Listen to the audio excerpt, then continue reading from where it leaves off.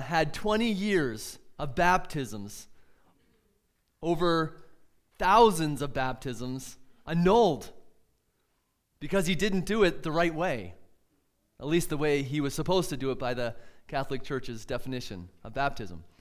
And apparently what he did was he used "we baptize you in the name of the Father, Son, and the Holy Spirit," rather than "I baptize you in the name of the Son and the Holy Spirit."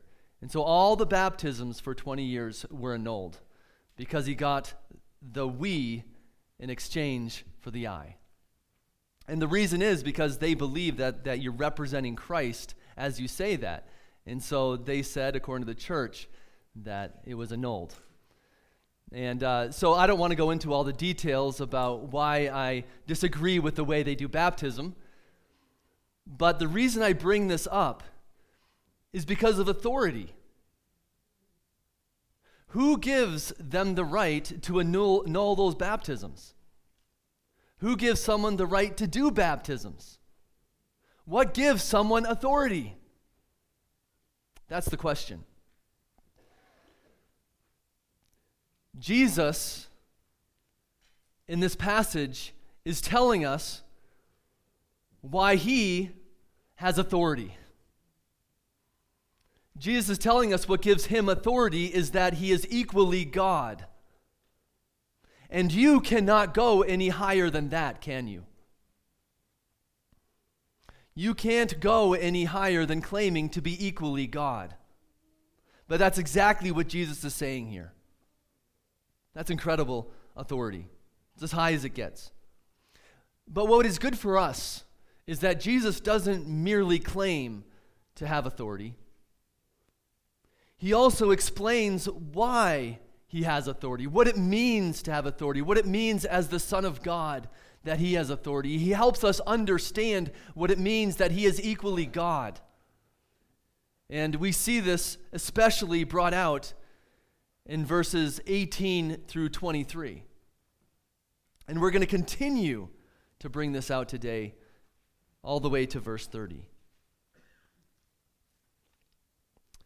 And I want you to remind you that Jesus has healed this crippled man, right?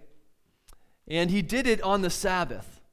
And so he was accused by the religious leaders, by the Jewish religious leaders, of breaking the Sabbath. Now, he had broken their rules, right, that they had made up in order to try to keep the Sabbath, but he didn't break God's rules. And so last week we looked at his response, his defense to the accusation that he had broken the Sabbath. And if you remember, his defense to the accusation that he had broken the Sabbath is that I and my Father are working. Well, that's an interesting response, isn't it? In other words, I have the same rights as the Father who has been working throughout every Sabbath. In other words, I am equal to the Father. I am equally God, just as the Father is God. I have the same rights as my Father. And he has continued to explain what it means that he is equal with God from verses 18 through 23. So why is this important?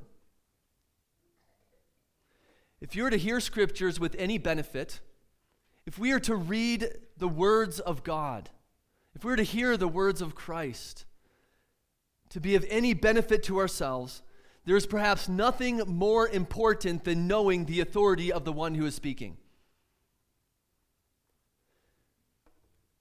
We must absolutely understand the authority of these words if it is to make any difference in our lives. We need to know the authority of the speaker, and we are desperately in need to understand it and feel the weight of it if it is to affect us. Think about it. If you received a letter telling you to do something from a friend or a boss or a parent, you know, there are different levels of authority there. But if you received it from God telling you to do something, well, that's a whole different story, isn't it? That's a whole different level. It makes all the difference in the weightiness of the words. So what we're going to ask today is, in light of the authority of Christ, how should you respond to the Son of God and his words? And this is a very important question, and this is exactly where Jesus is leading to. He's talking about his authority, and then he's leading to how should you respond? What is the right response to the authority of Christ? In verse 21, we're told that the Son of God has authority to give life to whom he wills. We looked at that last week. So if Jesus has authority to give life, then how should you respond to him? Right? In verses 24 through 27, we are told how you should respond to the Son of God in light of his authority to give life. We are looking at how should you respond to the Son of God in light of his authority to give life today. What is the right response? And so if Jesus has authority to give life, then you need to know what is required of you to have life. I mean, it's pretty basic and pretty simple, isn't it? If Jesus has authority to give life and he has made a way for you to have life and he has expressed to us how to have life, then you need to know how he has required for you to have life. I mean, that's a no-brainer. That absolutely makes sense. And verse 24 tells us, "Truly, truly, I say to you, whoever hears my word and believes him who sent me has eternal life. He does not come into judgment, but is passed from death to life." And so I just want us to begin by noticing the words here, truly, truly. It's kind of like an exclamation mark, right? Saying, this is really important for you to hear. Listen up, tune in to what I'm saying. Just like an exclamation mark. Tune in, listen to what I'm going to say. Don't zone out at this point. And so what Jesus gives as requirements here for how to have eternal life can only be understood in light of his authority.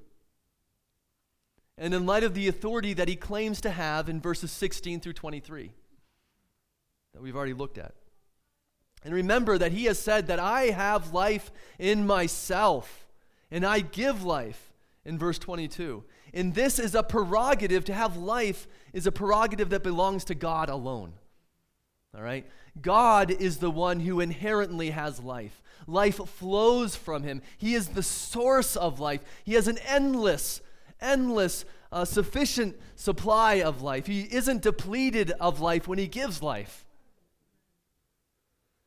And so the reason he has authority to speak on the issue of life is because he is God and he has life.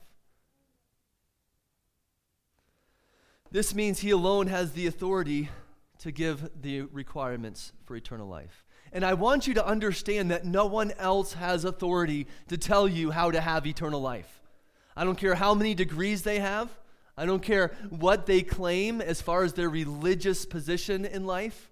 I don't care if they claim to be a pastor, right? They have absolutely no authority to tell you how to have life apart from the words of God himself. He alone has the authority to tell us how to have eternal life. So you need to listen to what he has to say. So what is eternal life, first of all? What are we talking about? We often use the word saved, which isn't bad, but Jesus uses the word here eternal life for a reason. And it has to do with duration of time, doesn't it? So when you think of eternal life, you think of endless duration. Life that goes on and on and on forever, without end. Endless life. But it also has to do with the quality of life. And it's important that we understand that quality of life is how we are to hear the words eternal life. It's life, it's real life. Not just the life we think of as being able to breathe, but it's life, meaning to have favor with God, to live under the favor of God, to have all of God's goodness directed towards you forever. And actually, these are the words that we come to at the end of this verse itself, that there is no condemnation, meaning you will not pass into judgment for eternity. Rather, you'll be fully under his favor. That is an incredible thought that sometimes we just need to stop and think about for a minute. The reality of what it means to have eternal life. This is the issue that Jesus is addressing here. in light of his authority to give. Now, we often think of life as merely a future reality, don't we? And it really is a future reality. The fullness of life that those who are in Christ Jesus will experience is truly going to be experienced only in a future reality. But Jesus here seems to be speaking of a life which is not merely future, but is also here today. It's a present reality. He is talking about having this eternal life right now at this moment. Not only coming, but is here now. Is here now at this moment. You don't have to wait to experience something of this eternal life. The resurrection life can be experienced today. So in some ways, we've already, believers, crossed from death to life, even if we've only tasted it in our experience. How then does the author of life say you can know whether you have eternal life? That is the question we need to understand in this verse here, is how then do we have eternal life? That's what we need to understand. Well, it says here, if you hear his voice and believe in him who sent me, you have eternal life. And this is what Jesus says is required for any to have life eternal. So the question we ask, what does it mean to hear his voice and to believe in him who sent me? And the wording here is actually synonymous. To hear his voice and to believe in him who sent me is the same thing. He's saying the same thing twice, basically. If you hear him, you believe him. It's not decimals or vibrations. I don't know, decimals. It's not vibrations in the ear that we're talking about here, right? That's not what it means to hear. Like something vibrating. Oh, I heard you, right? It's talking about a hearing of faith that obeys, right? That the fruit of that faith, the fruit of it, the reality of it, is a transformed life. And so it is a hearing in faith. And it's a believing in him who sent me, are one and the same thing. So what then does it mean to hear and believe? So if it means to believe, to listen in a way that you believe him, it means to trust him. It means to have confidence in the words that he has spoken. It means to come under his word in saying that it is true. The fullness of his word is absolutely true. And you love it.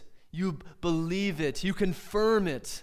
You agree in your very bottom of your being, in your heart, that yes, it is true. But notice the object of this believing that's required for you to have eternal life is the Father. Isn't that interesting? I would expect for him to say, whoever believes in me has eternal life. The words I speak about myself have eternal life. But here he says, the Father, the one who sent me, has eternal life. And I think there's a good reason why he says that here. You see, the whole section has been about his subordinate function to the Father. That he has come to bear witness to the Father, to do the will of his Father. That's the very reason why he came. And here's just another example of his subordinate position that he takes to the Father. And actually, the Father and the Son can be used interchangeably as the object of your faith that saves you. And it's used interchangeably throughout Scriptures, isn't it? Jesus could have just as easily said, you must believe in me to be saved as you must believe in the Father who sent me. Neither would be wrong here. And this makes sense because Jesus is working to do what? Jesus is working to reveal the Father. Do you remember his words? He who has seen me has seen the Father. So when Jesus reveals the Father, when you're believing in the Father, you're believing in the Son. When you're believing in the Son, you're believing in the Father, right? He who does not honor me does not honor the Father. He who honors me honors the Father, right? You can't have one without the other. So who does this apply to? Who are the ones who, if they believe, will experience eternal life? Well, whoever. Meaning every single person who believes without exception, and no one else without exception. And both of those need to be understood to fully comprehend the point that Jesus is making here. This means your eternal safety, your well-being depends on how you respond to his word. If you hear his voice and believe in him who sent me, you presently have eternal life. Eternal life is yours at the very moment and will be yours for eternity without end. This also means that no matter how much authority someone might claim to have, no one has the right to add any requirements for what is necessary to have eternal life. Riches, smarts, praise God that smarts are not required for you to have eternal life. Privileges do not make you more qualified for eternal life. Praying a prayer itself does not make you any more qualified to have eternal life. Although crying out in prayer will often accompany salvation, there's nowhere in the Bible that says a prayer itself qualifies you for eternal life. Coming forward at an altar call does not qualify you for eternal life. Although we will want to confess Christ, coming forward at an altar call does not mean you're saved. Right? J.C. Ryle reminds us, we should mark carefully the strong language of Scripture in describing the immense difference between the position of a man who believes and the man who does not believe.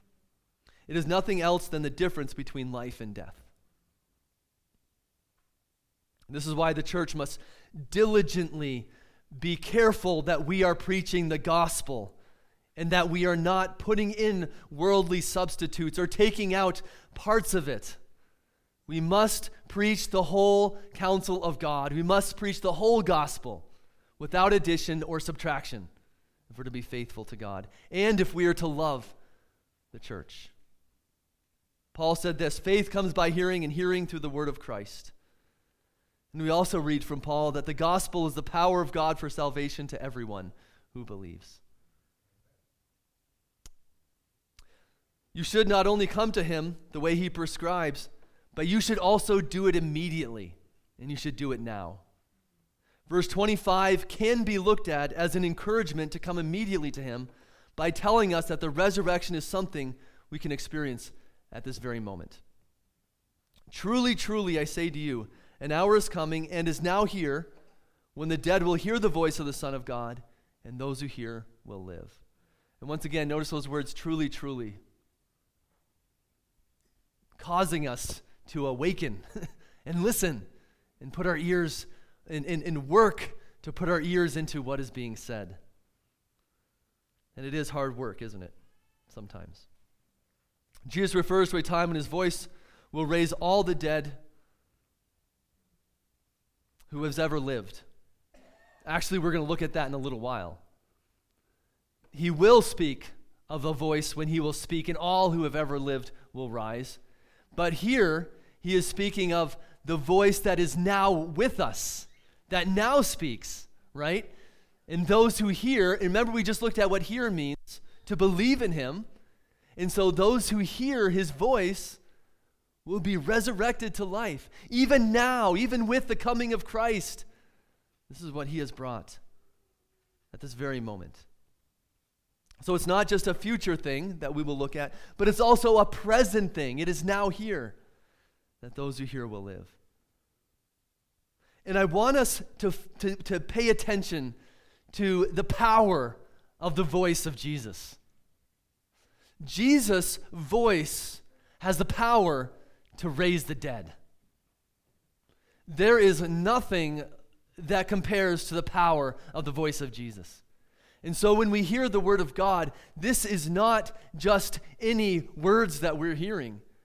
When we read the Bible, when we read the words of God, we're not just reading any words. We're reading the very power that raises the dead. And we need to understand the implications of that. And the example here would be of Lazarus. Remember what happened to Lazarus? Jesus spoke, and Lazarus came out. He said, "Come out, Lazarus. Come out." And what did Lazarus do? He couldn't stay in that tomb. It was impossible. He came out of that tomb, right? Because the voice of Jesus gives life. He raises the dead. And we see this in the valley of dry bones in Ezekiel 37 as well. Great passage, the voice of God. And this is exactly what it means for Jesus to say that he is the resurrection and the life. I am the resurrection and the life. Whoever believes in me, though he die, yet shall he live. And everyone who lives and believes in me shall never die. Jesus says these incredible words that I need to stop and think about sometimes, the implications of them, what it means, because I just read over it sometimes. Jesus said this, I am the resurrection and the life. Incredibly powerful. More power than what we can even comprehend or understand. So you might ask, how can the spiritually dead hear, meaning believe in the message? And I want to remind us that this is the same way that the crippled man was able to be restored to health and start walking. Because Jesus told him to get up and walk. Jesus not only commands with his voice, but also provides the power to do it, to obey his commands. Like the paralyzed man, apart from Christ, we cannot hear, believe, and have life. We're unable to heal ourselves. We're unable to give ourselves life. When Jesus calls, he instantaneously creates life. Salvation is wholly the work of Christ. He transforms dead people into living people.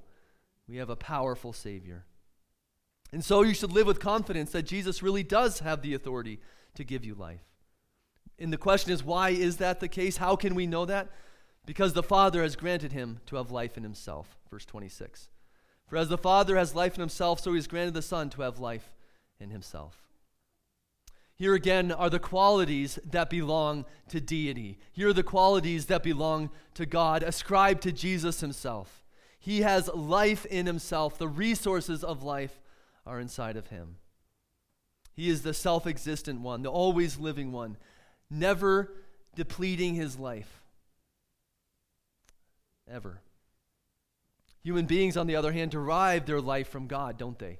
We derive our life. We have our life because God gives it to us. Otherwise, we would not have life, and he can just as easily take it away from us as much as he can give it to us. And here it says that the Father has granted the Son to have life in himself. He's not merely a channel of life, but the very source of life.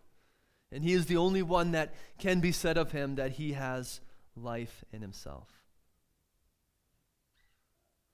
One way to understand what this means is to think of an illustration that St. Augustine used in contrasting God with a man who goes out at night with a candle.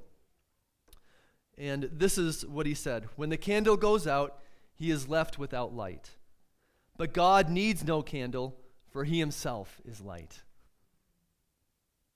What a simple illustration, but what a powerful truth. God doesn't need a candle. He is light himself. He is life himself. Philip Ryken explained it this way. Likewise, God does not receive life from some outside source, but he is self-existent as the source of all life. Jesus says that the Father has granted that the same should be true of him, an awesome claim of deity. Now, I just want to, for a brief moment, speak on when it says that he has granted him to have eternal life, because we can stumble over that. I know we spent quite a bit of time last week talking about this, but I just want to briefly mention it, because we can think, how could Jesus be equally God if he is granted life from the Father? And what does it mean that he is granted life? Well, we have to remember that this means that he has an eternal granting of life from the Father. This is not saying that at the incarnation, when Jesus was born, the Father began to grant him life, right? That's not what it's saying here.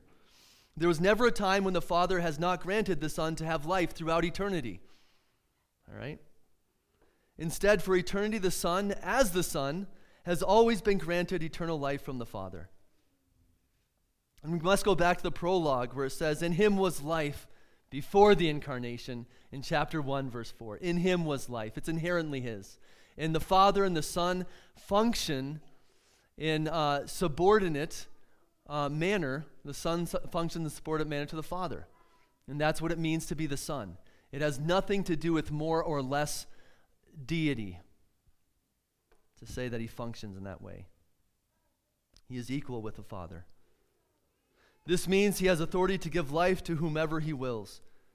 It is the eternal giving of life to the Son that is the grounds for his authority to give life through his powerful, life-giving word today. In verse 22, we're told the Son of God has been delegated authority to bring judgment. We looked at that last week, right? If Jesus has authority to bring judgment, how should you respond to him? And in verse 20 through 30, we are told how you should respond to the Son of God in light of the fact that he has been delegated authority to bring final judgment. So now we're turning to verses 20 through 30 and understanding, what does it mean for us that Jesus has the authority to bring final judgment? And how should we respond? And so you should respond with confidence that Jesus is the man for the job, that he is uniquely qualified to bring judgment. And why? The answer in verse 27 is because he is the Son of Man. And he has given him authority to execute judgment because he is the Son of Man. There is something about the fact that he is the Son of Man that makes him perfectly qualified to bring judgment. There is something about the fact that he is the Son of Man that makes him the right man for the job. And what is that? And part of the reason is because he has partaken of flesh and blood. But he, being fully God, has partaken of flesh and blood. He has took on our weaknesses and our frailties. He has become vulnerable like us and walked with us.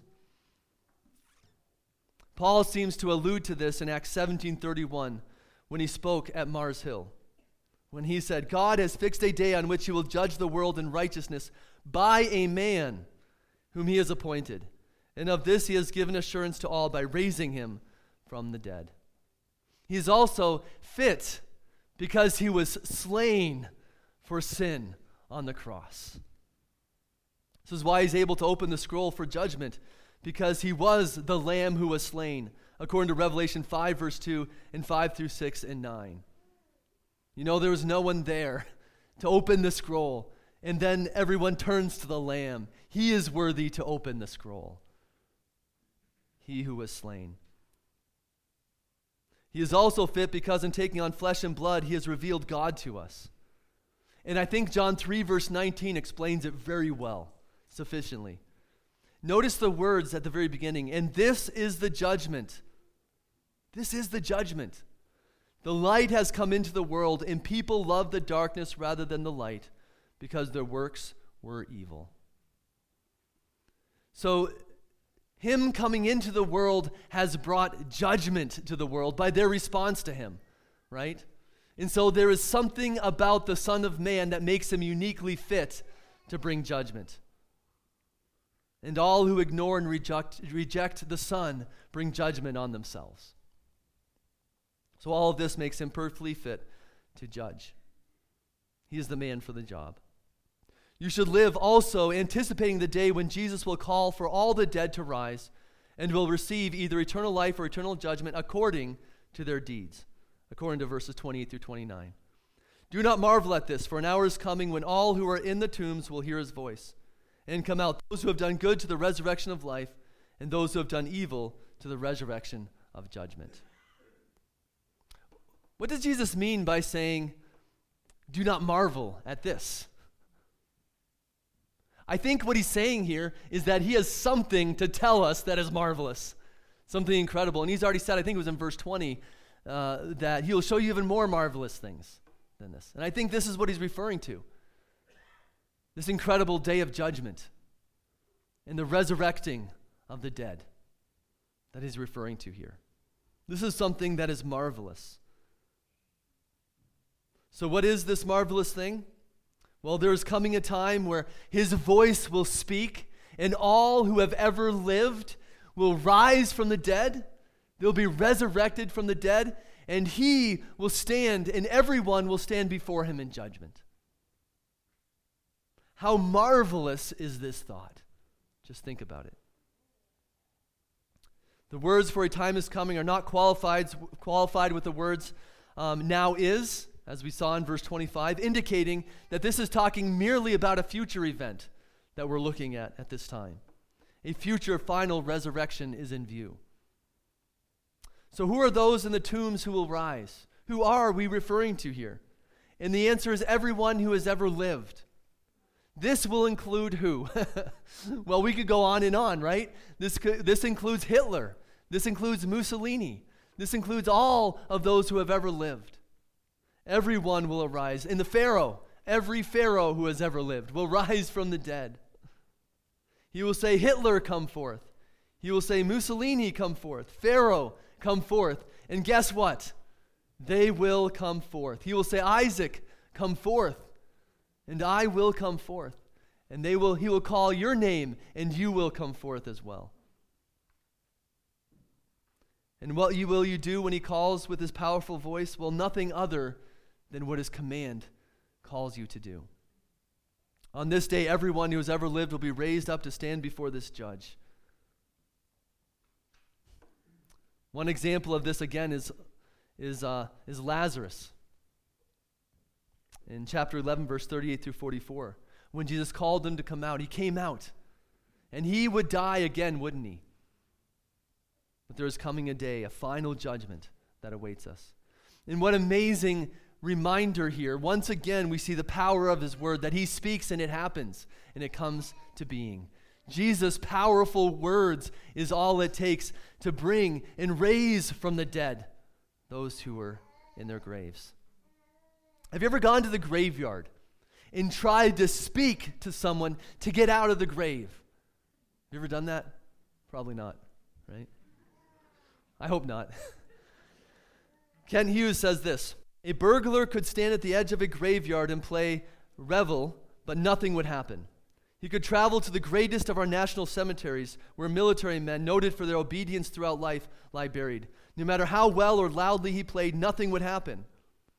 Those dead men need a far greater authority to bring them to life, and that authority is the voice of Jesus Christ. Now, what might appear strange to us are the words that we will be judged according to our deeds. Doesn't that sound strange to you? Those who have done evil, to judgment, eternal judgment, and those who have done good, to resurrection life, to eternal life. How are we to understand this? And what I want us to begin by understanding is this does not mean that your works are the basis of your salvation. They are not. Absolutely not. No one will ever be accepted into heaven based on their works. The only thing our works could do is condemn us. It's the only thing our works could do. We are justified by grace alone, through faith alone, in Christ alone. Based on the finished work of Christ alone will anyone ever be justified and be allowed into the eternal life with Christ. And we just read that in chapter 5, verse 24, didn't we? We just read that just a few verses ago. So what does this mean? It means that we will be judged according to our works. Our works will be evidence, confirmation of the genuineness of our faith on that day. That they will bear witness, give evidence that we had the real deal. If you're justified, then your faith will produce good works. You will bear fruit. And these good works are defined by faith, aren't they? Without faith, it is impossible to please God. There are many out there today who look like they're doing good works, but their works are filthy in the eyes of God. He hates their works because they're not done in faith, right? When saved by faith, we will live in a manner that bears witness to our salvation. And we're not talking about perfection here. We're talking about some sort of evidence that bears witness to the reality of your faith. Where before it was impossible for you to do anything that pleases God, now, by faith, your works are pleasing to God. What an amazing thought just in itself. In John 15, verse 1 through 8 explains how these good works are born. If you remain in me and I in him, he will bear much fruit. It is Christ alone who bears these works. It is Christ alone in us through faith that bears these works. And nothing else can bring forth these good works. Jesus will look at your life on that day, not for perfection, but evidence. Evidence that you're trusting and resting in him. We see this borne out throughout scriptures. Revelation 20, verse 11 through 13. I'll just read the second half here. And the dead were judged by what was written in the books, according to what they had done. And the sea gave up the dead who were in it. Death and Hades gave up the dead who were in them. And they were judged, each one of them, according to what they had done. 2 Corinthians 5, verse 10. We must all appear before the judgment seat of Christ, so that each one may receive what is due for what he has done in the body, whether good or evil. So there are only two possible outcomes, eternal life or eternal judgment. What is it? What is the outcome that you are headed towards? For all who believe, their works will bear witness to the reality of their faith, and they will receive eternal life. For all who did not believe, their works will be seen to be completely evil, every single one of them, throughout their entire life, and they will receive eternal torment. Jesus had quite a lot to say about eternal torment, didn't he? Jesus spoke more than anyone else, perhaps, in Scripture about eternal torment. He says it is a fiery furnace where there'll be weeping and gnashing of teeth. He also said the worm does not die and the fire is not quenched. One man wrote this: hell is the conscious experience of eternal bodily torment for all who are condemned by God. While our minds cannot bear to dwell on it, we must state the truth as declared by the Lord. But for believers, this is what Spurgeon wrote. Think about this. Death, what is it? It is the waiting room where we robe ourselves for immortality. Death is the gate of life. I will not fear to die then. So finally, you should live with confidence that Jesus will judge perfectly. You should have confidence that his judgment will be just and right because his judgment is perfectly aligned with the will of his Father. In verse 30, I can do nothing on my own. As I hear, I judge, and my judgment is just. Because I seek not my own will, but the will of him who sent me. Jesus once again points to the subordination of himself to the Father as the basis for what makes his judgments valid. His judgments are based on what he hears from the Father. In other words, he acts in unison with the Father. And so the question is, what does this mean? Why is Jesus so intent in telling us this? This means that all of his judgments are good and right. It means all of his judgments are perfectly based on the righteousness of God. He always works to glorify God, and therefore he does his will, and therefore it is good and right judgments. He is not motivated foremost by your well-being, but foremost by the glory of God. And we should all rejoice at this, because this is the judge we want. This is a judge who is good. And this is a terrifying thing for those who are not right with God, isn't it? If we stand in our sins, we will glorify God by receiving eternal condemnation. God's justice demands it. And God will be honored by it. But on the other hand, there is nothing more comforting for those who are trusting in Christ Jesus than to know that we have a judge who is true and just. You see, your sins have already been punished on the cross. He has paid. It is finished for you who are trusting Christ. God's justice demands that you go free, and you must go free, and you will go free. He would have to be unjust to do otherwise. So it's not just grace, but justice that grants us our heavenly inheritance because of what he's accomplished on the cross. So this should help us see him as the true judge who is worthy of your trust and confidence. I believe that one of the reasons why we are oftentimes so spiritually impoverished today is in part because we seldom think of anything beyond the moment. We are so caught up in the moment that we seldom see beyond it. Nor do we contemplate the implications of the authority of the Son of God, that he has authority over life today and judgment in the future. We desperately need to contemplate the reality of Hebrews 9, verse 27, that says it is appointed for man to die once, and after that comes judgment. We need to live every day in the reality of that. Your life will not end when you die. It will not end when you die. Nor will it necessarily lead to something more pleasant, as oftentimes we assume. It depends on your standing with Jesus Christ, doesn't it? And whether you are trusting in him completely in the work he accomplished on the cross. Do you live in awareness of the great reality of the authority of the Son of God and the fact that you're going to give account to him? Judgment is appointed for you. Are you aware of that? Ignoring this will do you no good. It should drive you to the answer. It should drive you to salvation in Christ Jesus. Here is your hope, and it's found in nowhere else. And that's where it should drive us. I conducted a funeral yesterday for a young girl, and her mother was understandably beside herself. And I am sure that for the most part, the family was desperate for me to say that she is in a better place. And maybe she is. But I cannot say whether she is or whether she isn't.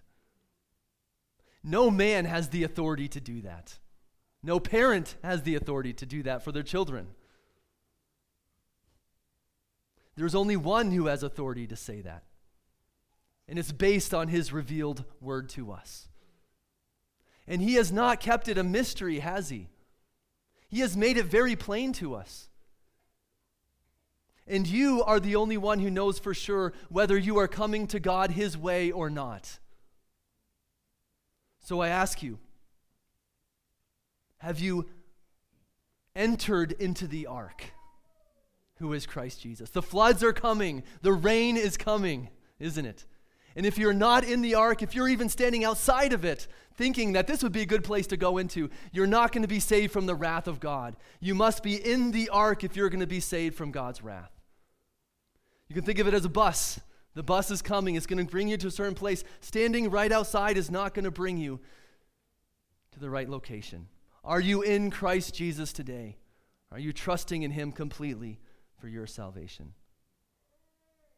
And I do not understand a believer who would not rejoice today in the reminder of the authority of Christ Jesus. If you're a believer, rejoice. Praise God that he has authority over all things, and nothing can in any way stand against his plan and his purposes.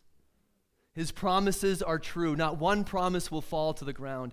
Just as much as not one warning will ever fail to accomplish what he claims it will, so also will not one promise fall to the ground. Praise God for his authority. Therefore, you and I must take the promises and warnings of Scripture seriously. Take his word seriously. You can take everything out as a grain of salt, but the one thing in life you and I must take seriously is his word. Now is the favorable time. Behold, now is the day of salvation. 2 Corinthians 6, verse 2. And then for all the promises of God find their yes in him. That is why it is through him that we utter our amen to God for his glory. 2 Corinthians 1, verse 20. Let's pray. Lord, your voice is the voice that raises the dead. Your voice is the voice that gives life to that which was dead. Lord, we need to hear from you today. We need to hear your voice. Lord, we need you to give life. Lord, I thank you for reminding us of the power of your word. Thank you for reminding us of your faithfulness to your promises. Lord, that every one of your promises will be fulfilled. We thank you for that. Lord, we pray that you would keep your promises before our hearts and our minds. Keep your promises before our eyes this week, Lord, that we might live in the reality of who you are. I pray that you would keep the warnings before our minds as well. Give us sobriety, Lord, in light of the truth of who you are, in the world that is quickly going to hell and to judgment. Lord, give us boldness, give us courage to speak in behalf of the one who has the right to speak. May we speak your words this week, both comfort to believers and warning to unbelievers. And Lord, we thank you. We thank you that you are coming again. We look forward to your soon return. We look forward to experiencing the fullness of the life that you have promised to us. And so we say, come, Lord Jesus. In Jesus' name, amen.